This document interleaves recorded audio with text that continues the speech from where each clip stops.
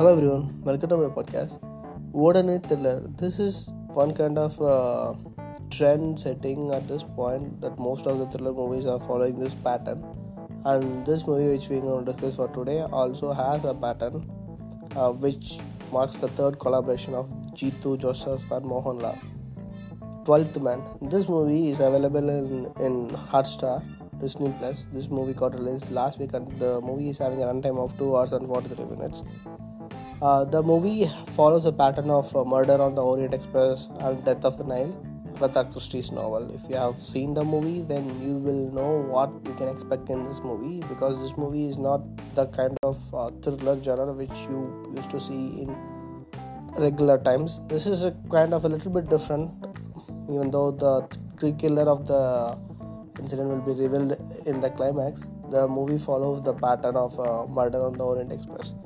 So if you have watched this movie and if you like that movie, maybe you will stick to this movie, else will be a disappointment for you. In case if you are expecting the third collaboration of Jeethu Joseph and Mohanlal to be completely stunning or completely amazing. And this is not that bad as I don't know. I have just came across some reviews where people said that it is not that much satisfying as the previous collaboration. So I also want to make sure that you should not have much expectation on this movie, because basically the director and the actor comes with the collaboration. It is highly very difficult to continue the success which they are giving in the past movies. Whereas this one, even though it is a little bit different from the genre of this previous movies, even though the main pattern, which is a thriller, which also comes in this movie, the modern thriller is something that is unique for the not unique, something different from the previous outings of the Jeethu Joseph and Mohanlal collaboration. So as I was mentioning, if you have seen the Murder on the Orient Express and if you like this movie, then you can give it this a go. It will be a one-time watchable for sure.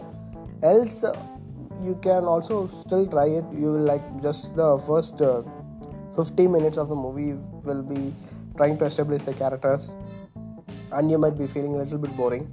Whereas once the movie starts picking up, there are some predictable things, and even that is a chance that you will be able to predict the killer. But the point of this movie is the knots which they tied up on each characters will be revealed one by one. So you need to wait till whether to make sure that the guess whichever you have done is correct.